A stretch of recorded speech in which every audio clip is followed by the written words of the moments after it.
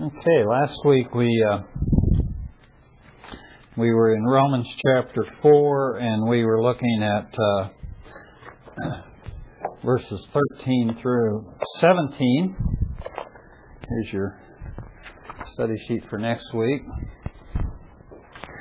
And today we want to pick it up with verse 18. Lord willing, and just look at 4 verses 18 through verse 21. But let's take a few moments, as we typically do, and kind of recall in our minds what we talked about last week. Romans chapter 4, verses 13 through 21. 13 through 17, excuse me. What did we talk about? What do you remember that we talked about last week? The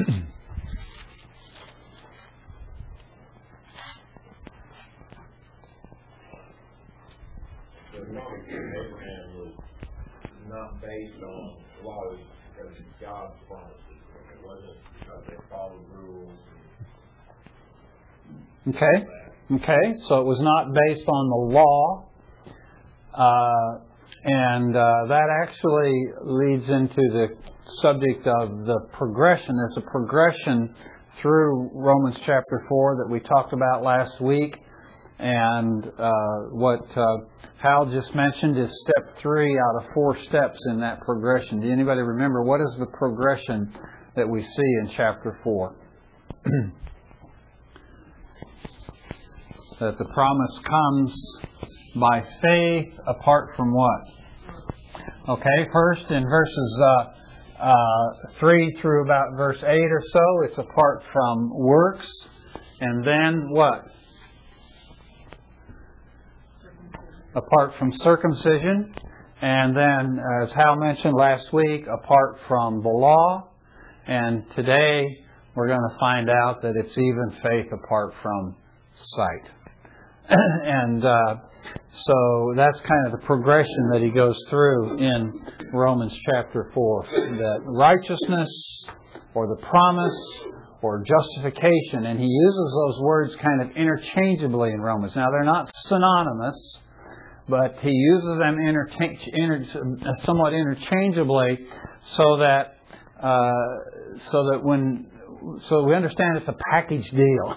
This idea of justification, the idea of being made righteous, the idea of obtaining the promise of God or securing the promise of God, which is what we'll be talking about a lot today, that all that's really a package deal, and it all comes by faith. Okay, it comes by faith apart from the law. It comes by faith apart from works, apart from circumcision, and apart from the law. And like I said, today we'll see apart even from sight. Welcome, Ginger. Good to see you here today. You wanted me to point you out, didn't you? Call everybody's attention to you. Okay, well, it's good to see you here. So, okay, what else did we talk about? When it talks about the offspring of Abraham, it's not meaning simply the genealogy, but the offspring of faith. Okay. He talks about us being the descendants of Abraham. But it's not that we are his physical descendants, but that we are descendants in the sense that we are of the faith of Abraham. And what that means when he says we are Abraham's descendants, it means that we are co-partakers with Abraham in the promise that was given to Abraham. So it's not just that we're just kind of called his descendants. You know, it's not just kind of like an honorary degree, whatever, that you just give somebody, but it really has no meaning, okay? It really does mean something. We really are Abraham's descendants as far as being his heirs. Now, how does that happen? How can it be that you and I, who really have no physical connection to Abraham, could be Abraham's descendants? We have the same unwavering faith. Okay, we have faith, and I knew that's the answer I was going to get because it's the obvious answer. But there's another answer in the passage. What is it that makes that possible?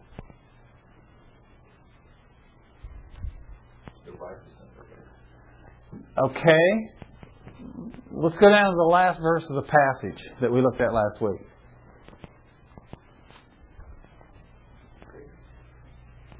Grace, okay. All these answers are right, so I can't tell you you're wrong, but it's not the answer I'm looking for. Well, the promise of God. Okay, but how? So God promised it. How does it happen? He creates it out of nothing. Our God is a God who creates ex nihilo, out of nothing. I know. I'm lousy at manipulating you people to give me the answers I want. I need to be a better manipulator. But I couldn't figure out a better way to ask the question. But the way this happens, the thing that makes it possible that we could be made the descendants of Abraham, that we could be the heirs of the same promise that He received, the way that's possible is that God makes alive that which is dead, and He calls into being those things which do not exist. Okay? So in other words, it was an impossible thing. It was just an impossible thing from man's perspective, but God is able to do that. And this is the God, He says, in whom Abraham believed, and it is before this God that we are made descendants of Abraham. Okay? That we become fellow heirs of that promise that was given to Abraham. Okay, what else?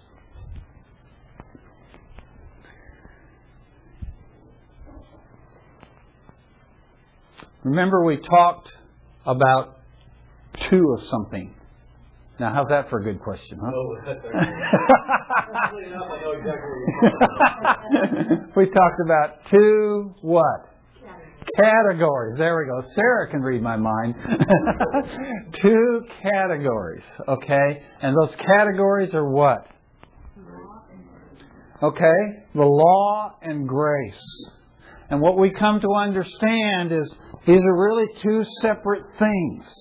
And the category of law has those things which pertain to it and come from it. And the category of grace has those things which pertain to it and come from it. And the reason why the promise cannot be acquired or secured through the law is because it's in a different category than the law, right? The promise is in the category of grace. So how do you secure the promise if it's in the category of grace rather than in the category of the law? How is it secured? By faith. Yeah. Because faith has to do with grace. And works has to do with the law.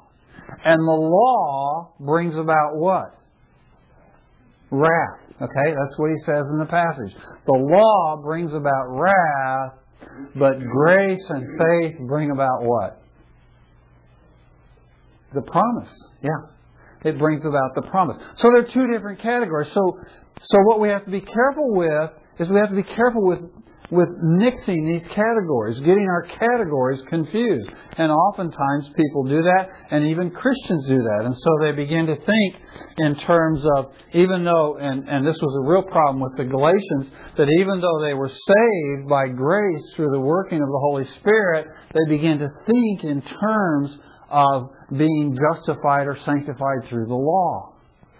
And Paul says, wait a minute, you know you were saved by grace, you know you were saved by the Spirit. How is it that now you think you're going to be kept through the keeping of the law? Okay? So it's a real tendency that we have to mix these categories. And we need to keep them distinct in our mind. The promise comes by grace through faith. Okay? Interesting thing. Oh, I'm sorry. Go ahead. About those two things, the one category brings about uncertainty. And he says in verse 16 that it's through faith, or by faith through by grace by through faith through grace, yeah, that it may be certain. Yeah, the phrase, good. In order that the promise may be certain, all the sin is great. And I was just thinking that through the law you're uncertain. You think, well, did I do enough? Did I get all these things right? Did I miss something? Yeah. But there's certainty Yeah. in faith. Great. Good observation. Great. Okay, well, let's pick it up then in let's pick it up in the middle of verse 17, which we looked at last week, and read down through verse 21, the passage that we're looking at today. There in verse 17, he says, in the middle of 17, he says, in the presence of Him, so I'm actually coming in right in the middle of the sentence, but you'll forgive me for that. In the presence of Him whom he believed, even God, who gives life to the dead and calls into being that which does not exist.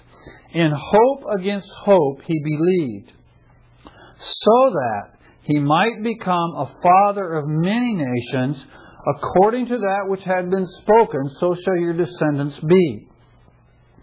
Without becoming weak in faith, he contemplated his own body, now as good as dead, since he was about 100 years old, and the deadness of Sarah's womb. Yet, with respect to the promise of God, he did not waver in unbelief, but grew strong in faith, giving glory to God, and being fully assured that what God had promised, he was able also to perform. Well, those are great verses, which is why I'm only trying to do just a few of them today. Okay, and it begins there in verse 18 with that statement about Abraham hoping against hope he believed. Okay, now we need to keep it, but the reason I read the last part of verse 17 is we need to remember that this statement, in hope against hope he believed, that statement falls on the heels of the statement he just made about God. That God is one who gives life to the dead and calls into being those things which do not exist. So this is the God that he said Abraham believed in. This is the God that Abraham hoped in. The God who gives life to that which is dead and calls into being those things which do not exist. And then he says of Abraham, it says he hoped against hope. Okay? Now, that's kind of a cool phrase, right? We read that and we go, oh, that's pretty neat. He hoped against hope. And then we go, have no clue what it means. Right? It's one of those things that sounds really good, and then you go, if I only knew what it meant. Okay. Well, one old saint, a guy that lived back in the 4th century, an old saint by the name of Chrysostom. I always slaughter the pronunciation of his name. Said this. He says, "It was against man's hope, in hope which is of God." Okay? The idea, I think, that Paul is trying to communicate here is that there's kind of two kinds of hope. There's a hope in man and in man's resources and man's ability and man's ability to reason and think this thing through, okay? And so there's a hope that's predicated on that. And then there's a hope in God, okay? And in this particular situation, the one hope is wholly inadequate. And so it's against that hope that he actually hopes in God. And there's a place for the idea of hoping in man. Okay? Let's just be honest about that. There's a place for that. We do it all the time. You know, all of you guys, probably most of you anyway, sat down last night about 7 o'clock and you were hoping in man, right? How did it work out for you? For most of us, it didn't work out very good, right? Okay, Notre Dame cleaned our clock. Okay, well, but in reality, God has given to man certain abilities, certain capabilities, certain intellectual abilities and physical abilities and things. And we employ those things every day doing things, and many times we do some pretty remarkable stuff. Now, maybe you don't or I don't, but there are some people who do, right? So we drive down through downtown Oklahoma City now, and we see that grand new Devon Tower that they just opened up this week, and we marvel at the splendor and the achievement of the erection of this marvelous building downtown. And that's something that was done, certainly God enabled it or empowered it, but it was done by people using their God-given abilities and using their intellect and using their skills. Probably many of them, maybe even most of them, weren't even believers, but they were utilizing the things that God gave to them. And when they the company set out initially to build that tower, they hoped in man, right? And that hope was realized. We do that all the time. There is a place for that kind of thing. And mankind achieves remarkable things when they implement their abilities and their talents, their skills, their intellect, and sometimes even overcoming just tremendous odds and tremendous adversity. So, for example, we're real familiar with this here in Oklahoma, aren't we? Because we're always getting devastated by something. You know, if it's not a tornado, you know, it's an ice storm. You know, if it's not an ice storm, it's a firestorm. If it's not a firestorm, it's an earthquake. We're just having all kinds of stuff going on, right? And we just live with this all the time here in Oklahoma. And so on the news, after a devastating storm or situation comes through, one of the things that the news reporters do, they go out and they interview people. And what do they say? They go out and they interview somebody standing there by their demolished or burned out shell of a home or whatever. And what do the people say? Almost without exception, they say what? We're going to rebuild. We're going to do this. We can do this. Oftentimes they do give some glory to God, and that's appropriate. But basically what they're saying is through our determination and the abilities and the resources that we have, and that we're going to do this, and we're going to put our lives back together. That's a good thing, folks. That's a good thing. We admire that in people, okay? We admire the guys who looked at San Francisco Bay, you know, and thought, we can build a bridge over that. We can do that. And they had hope that they could do that. And they got to work, and they figured, and they thought, and they overcame all the obstacles, and they built the Golden Gate Bridge. Okay? So this is a good thing. So there's a place for that kind of hope. Right? But there's a place where that kind of hope doesn't work. There are some things that we just cannot do. No matter how smart we are, no matter how good we are, no matter how hard we work, no matter how much energy we put into it, there are some things we just cannot accomplish. And Abraham was confronted with something like that. Abraham was confronted with the promise of God that he would become a father of many nations. And he was, as the Scripture here says, as good as dead. And his wife, through whom the promise to was to be realized, her womb was dead.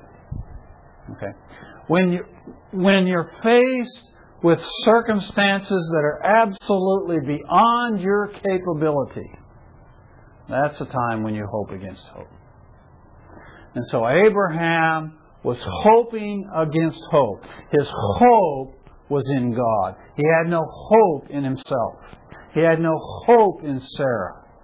He had no hope even in Ishmael, because God had said very clearly it wasn't going to be through Ishmael. He had no hope in his servant, because God said it wasn't going to be. He had no hope other than God. So in hope against hope, he believed. Okay?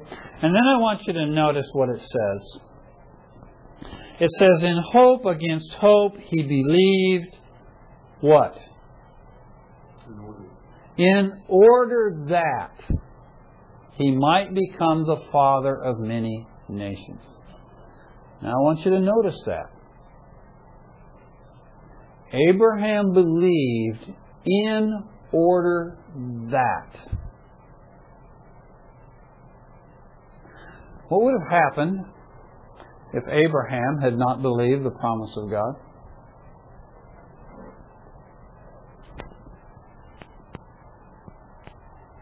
Well, I would conjecture he would do what he had tried to do and hope it himself and take it on himself and try to do it. I don't think that's what you were doing. Well, yeah, he probably would have done that. fact, on a couple occasions he did. Yeah. Yeah. He placed, instead of hoping in God, he tried to use his hope in man and tried to do it. Okay. He got in the way. Okay. So the question is, would he have become a father of many nations if he hadn't believed God? He wouldn't have. He wouldn't have. You see, God had spoken a promise to Abraham. But the only way that promise could be made secure to Abraham was if he believed. And Abraham knew that. That's why he believed.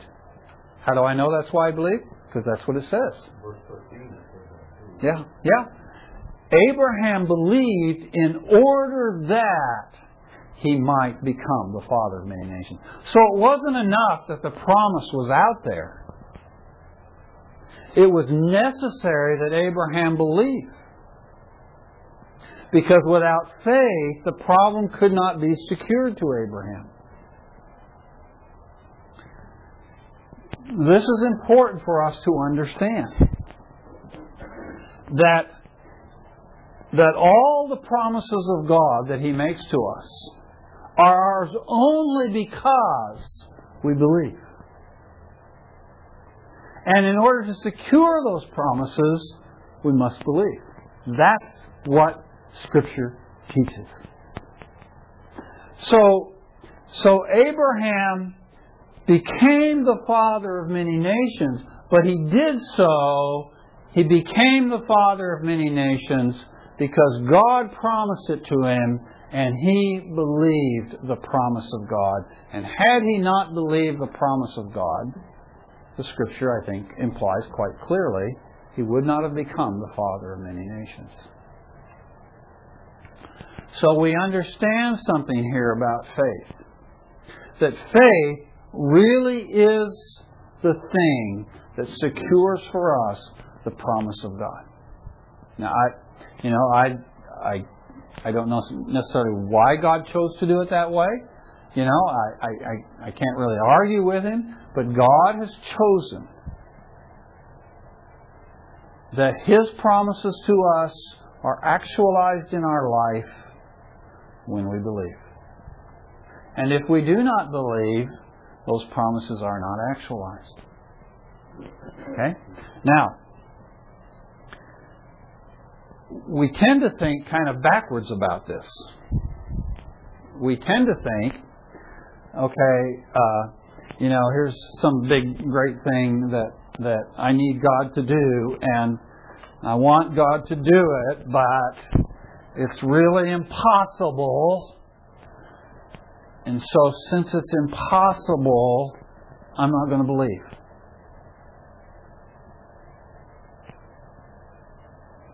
Now, I know you're sitting here and you're thinking theologically, no, we don't do that. But of course we do it all the time, don't we? We look at the impossibility of situations or circumstances. We contemplate that impossibility. And we conclude that it is impossible. And so we decide it's not worth investing faith in. So what we do is we invest faith only in those things we consider possible. All right? Now, I know we don't want to admit that that's what we do, but we often do that. And then, when we refuse to invest faith in that which we consider to be impossible, and the impossible doesn't happen, we go, well, it's a good thing I didn't believe in that. Right? And we've got the whole thing backwards. Because the reason it didn't happen was not because it was impossible, but because we did not believe.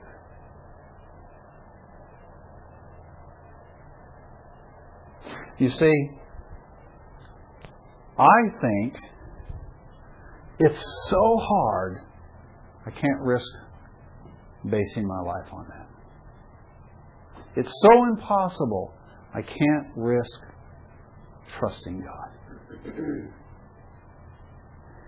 And then it doesn't happen, and I go, well, see, that justified my unbelief. And when I get to heaven and stand in the presence of Him who gives life to the dead and calls into being those things which do not exist, what's He going to say to me? He's going to say, Rick, do you have any idea how many things you missed out on? Just because you wouldn't believe me. Just because you wouldn't trust me. You know this situation here, Rick? It could have gone this way, but you didn't trust me. Or it could have gone this way, but you didn't trust me.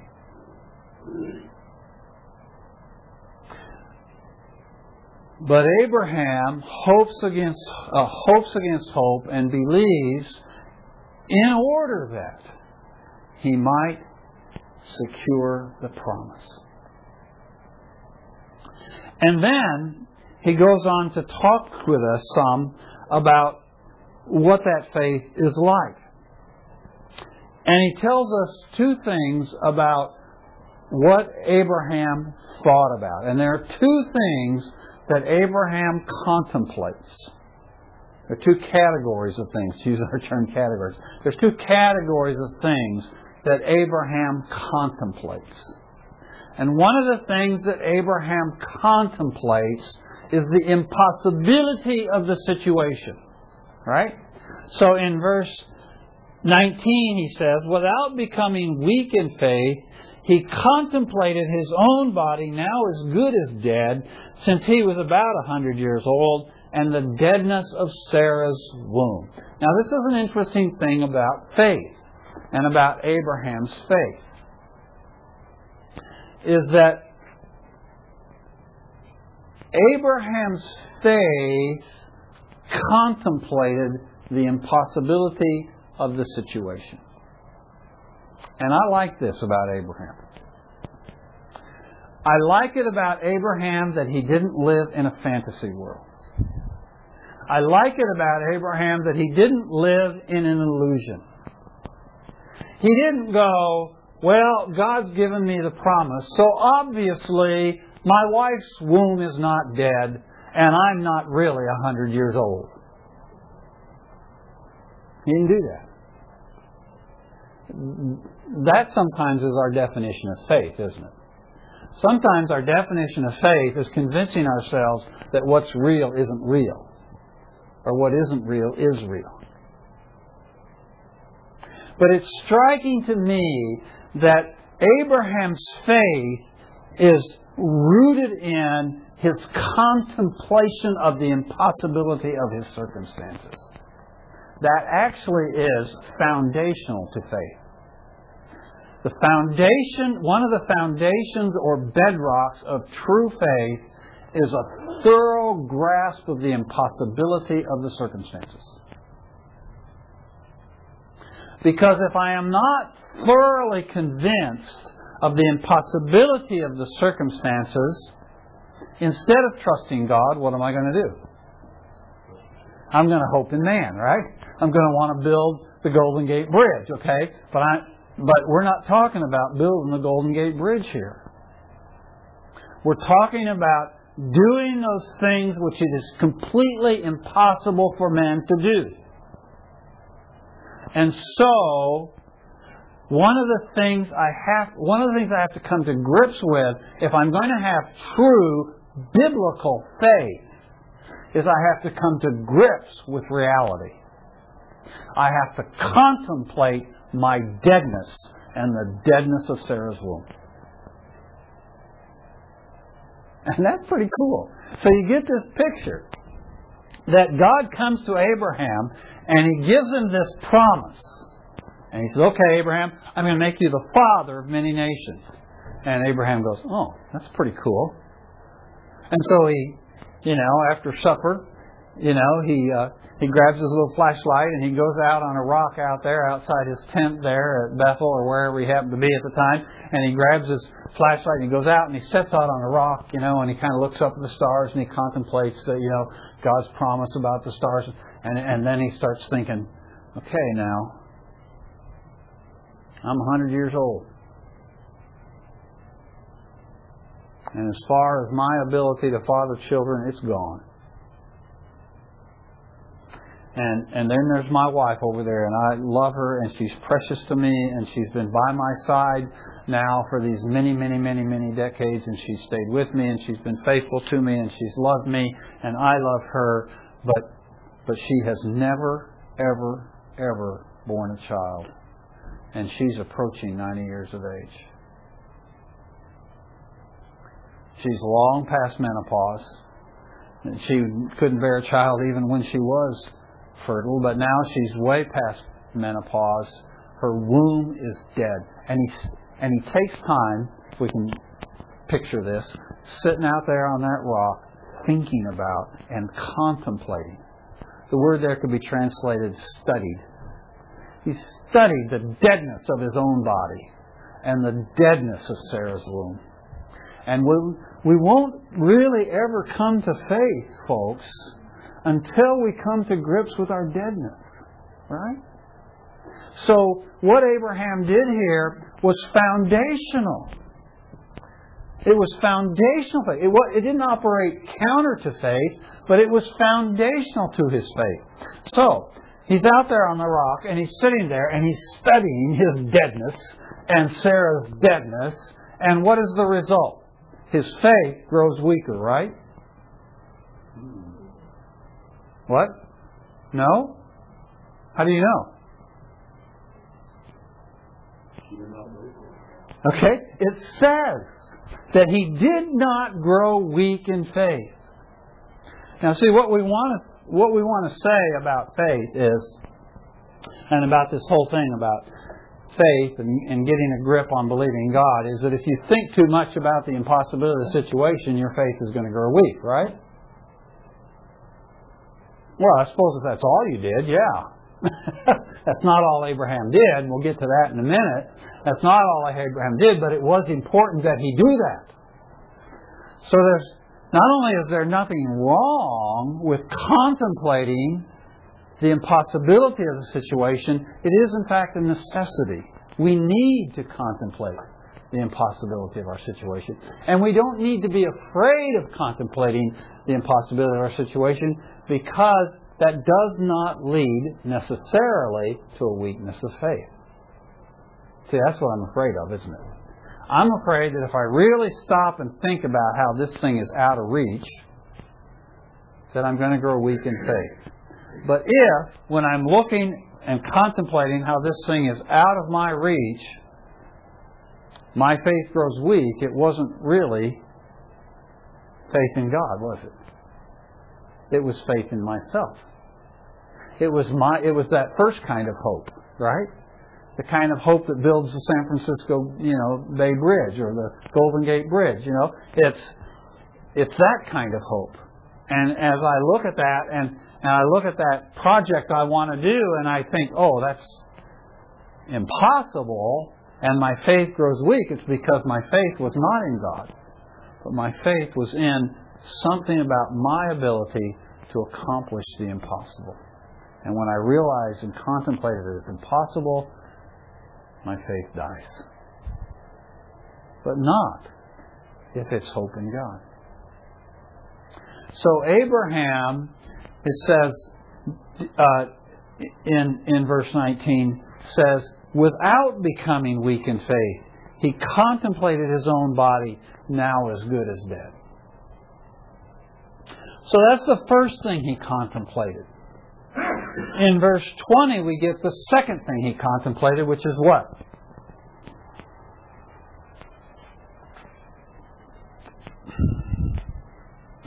Doesn't word it the right way, so don't let that throw you. It doesn't word it the same way, so don't let that throw you. But what is he contemplating?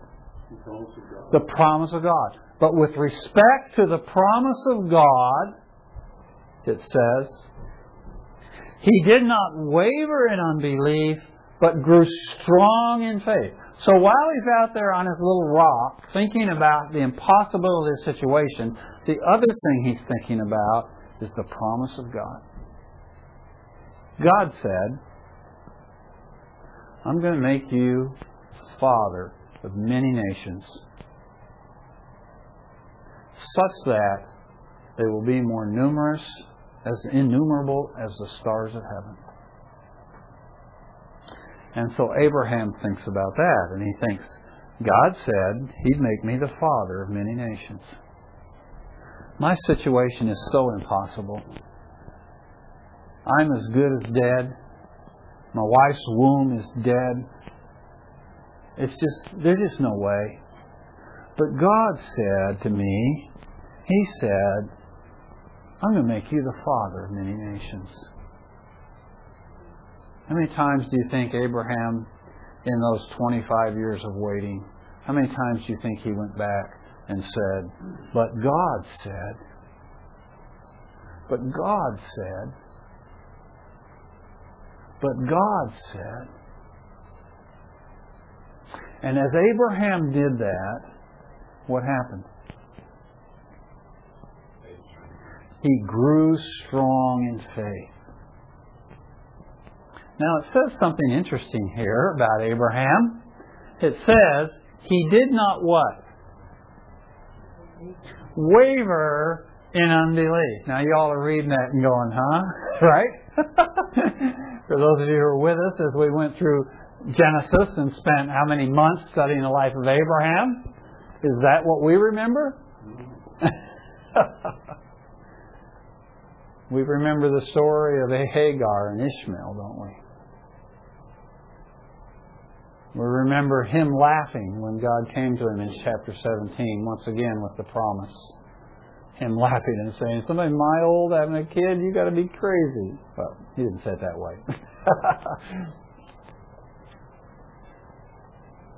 So what does Paul mean when he says that Abraham did not waver in unbelief?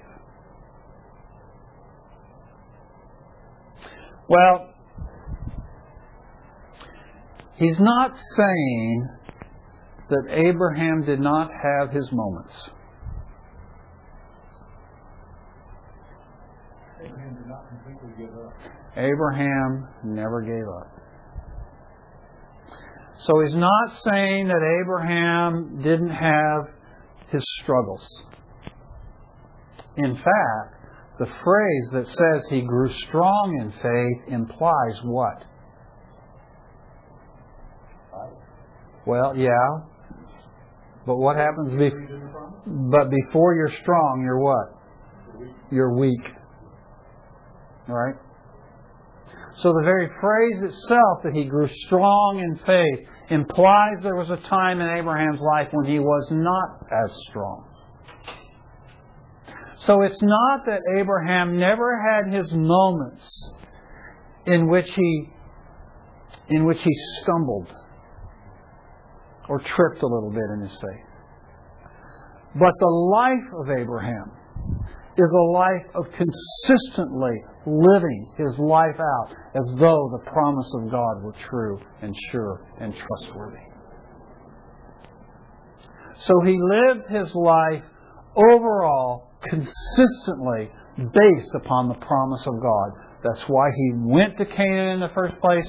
That's why he stayed in Canaan all those many years, although he never really actually ever owned the land. Because he had that promise from God. And he was not going to let it go. And he had his difficult moments. But even in his difficult moments, even this deal with Ishmael, and even when he laughed there in Genesis 17, even at those moments, it wasn't that he had completely abandoned the promise of God. It's that he was trying to figure out how he could get it done. Right? So it wasn't that he just had totally shrugged off the promise of God and blown it off. He just thought, well, maybe, you have to remember that at the time the whole thing with Hagar happened, he did not have a specific promise from God that descendant would be through Sarah. So there never really was a point in Abraham's life where he just threw it all overboard. He did not waver in unbelief, but he grew strong in faith. Now, how does somebody grow strong at something? Exercise. So, can you describe exercise? What is exercise like? Say you want to develop your biceps. Okay, what do you do? Okay, repetitive what? Pardon? exertion. What? I'm brushing our teeth or what? I mean, I'm using my arm to brush my teeth. There's resistance. Okay? So I want to develop my biceps. I go and I buy a set of barbells, right? And I put that bar down there and I put little 2.5 pound weights on either end, right? And I just barely get it up, right? Okay? Just barely get it up, okay? And I do that for a while and that's pretty easy. I put it down and I put 5 pound weights on, right? And I do it pretty hard, and then, and pretty soon I'm putting 50 pound weights on. And then if it weren't me, if it was somebody else, maybe 100 pound weights, right? Okay?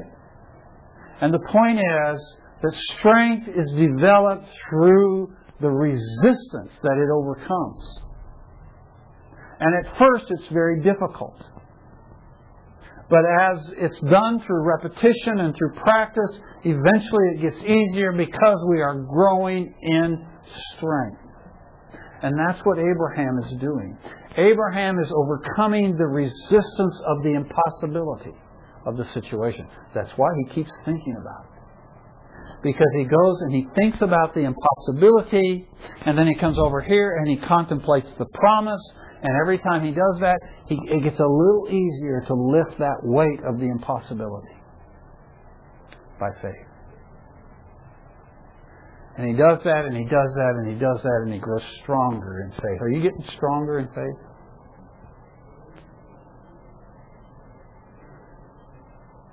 You're not going to get stronger in faith sitting in the easy chair watching the Sooners get clobbered by Notre Dame. Well, maybe you will. I don't know.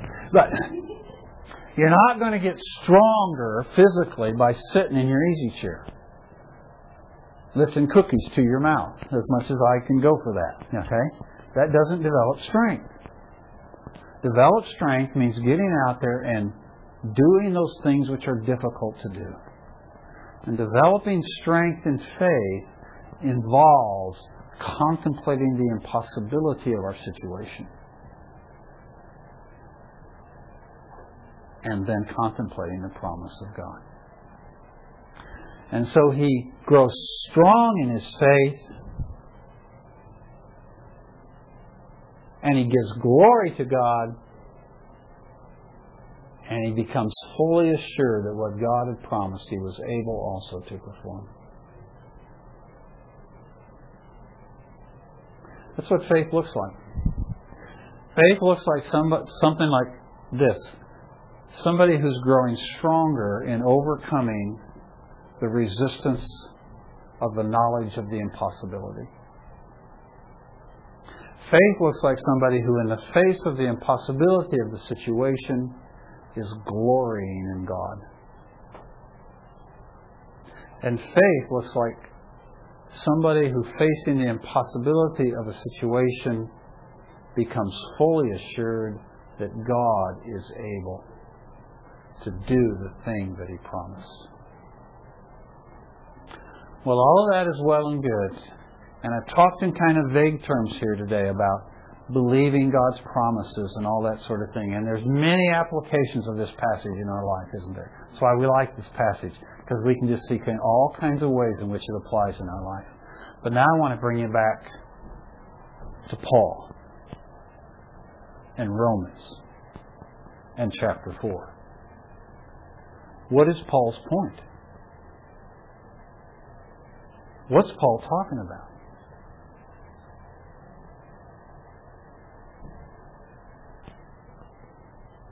Why is he writing this? He's talking about salvation. He's talking about salvation. He's talking about salvation, folks. And he's talking about why faith is necessary for salvation. Why faith is necessary for justification. Why faith is necessary to have righteousness credited to me. Why faith is necessary in order to secure all the promises of God associated with salvation. That's what he's talking about. And so when he's saying this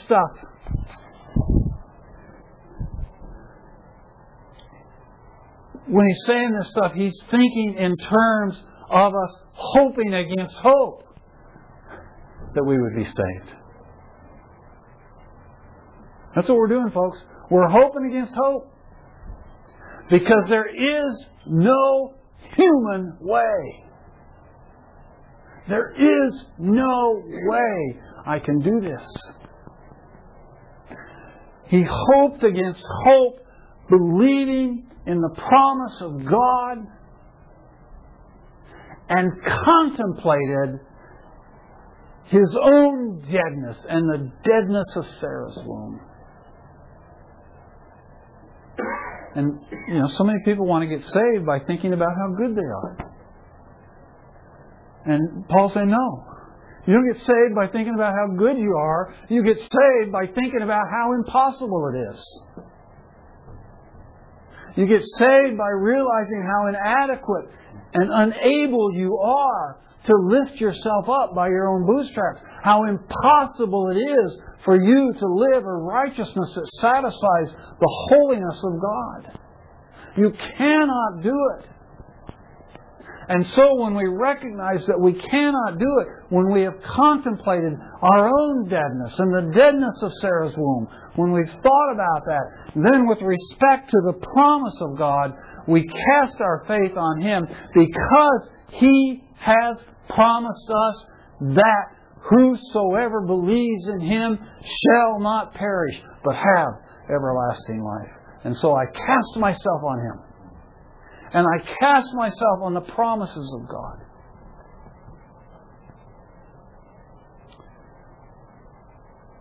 And I'm saved. That's all there is to it. It's the end of human effort.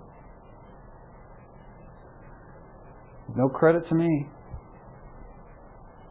All the credit goes to God. But He did say that we must believe in order that we might be saved. And so, as impossible as it looks, and when I look at myself, and the more I look at myself, the more impossible it becomes obvious to me. Right? The longer you live, you go, this is not good. This is not good. I am really in dire straits. I need a Savior. We have a Savior, folks. Cast yourself on Him. Okay?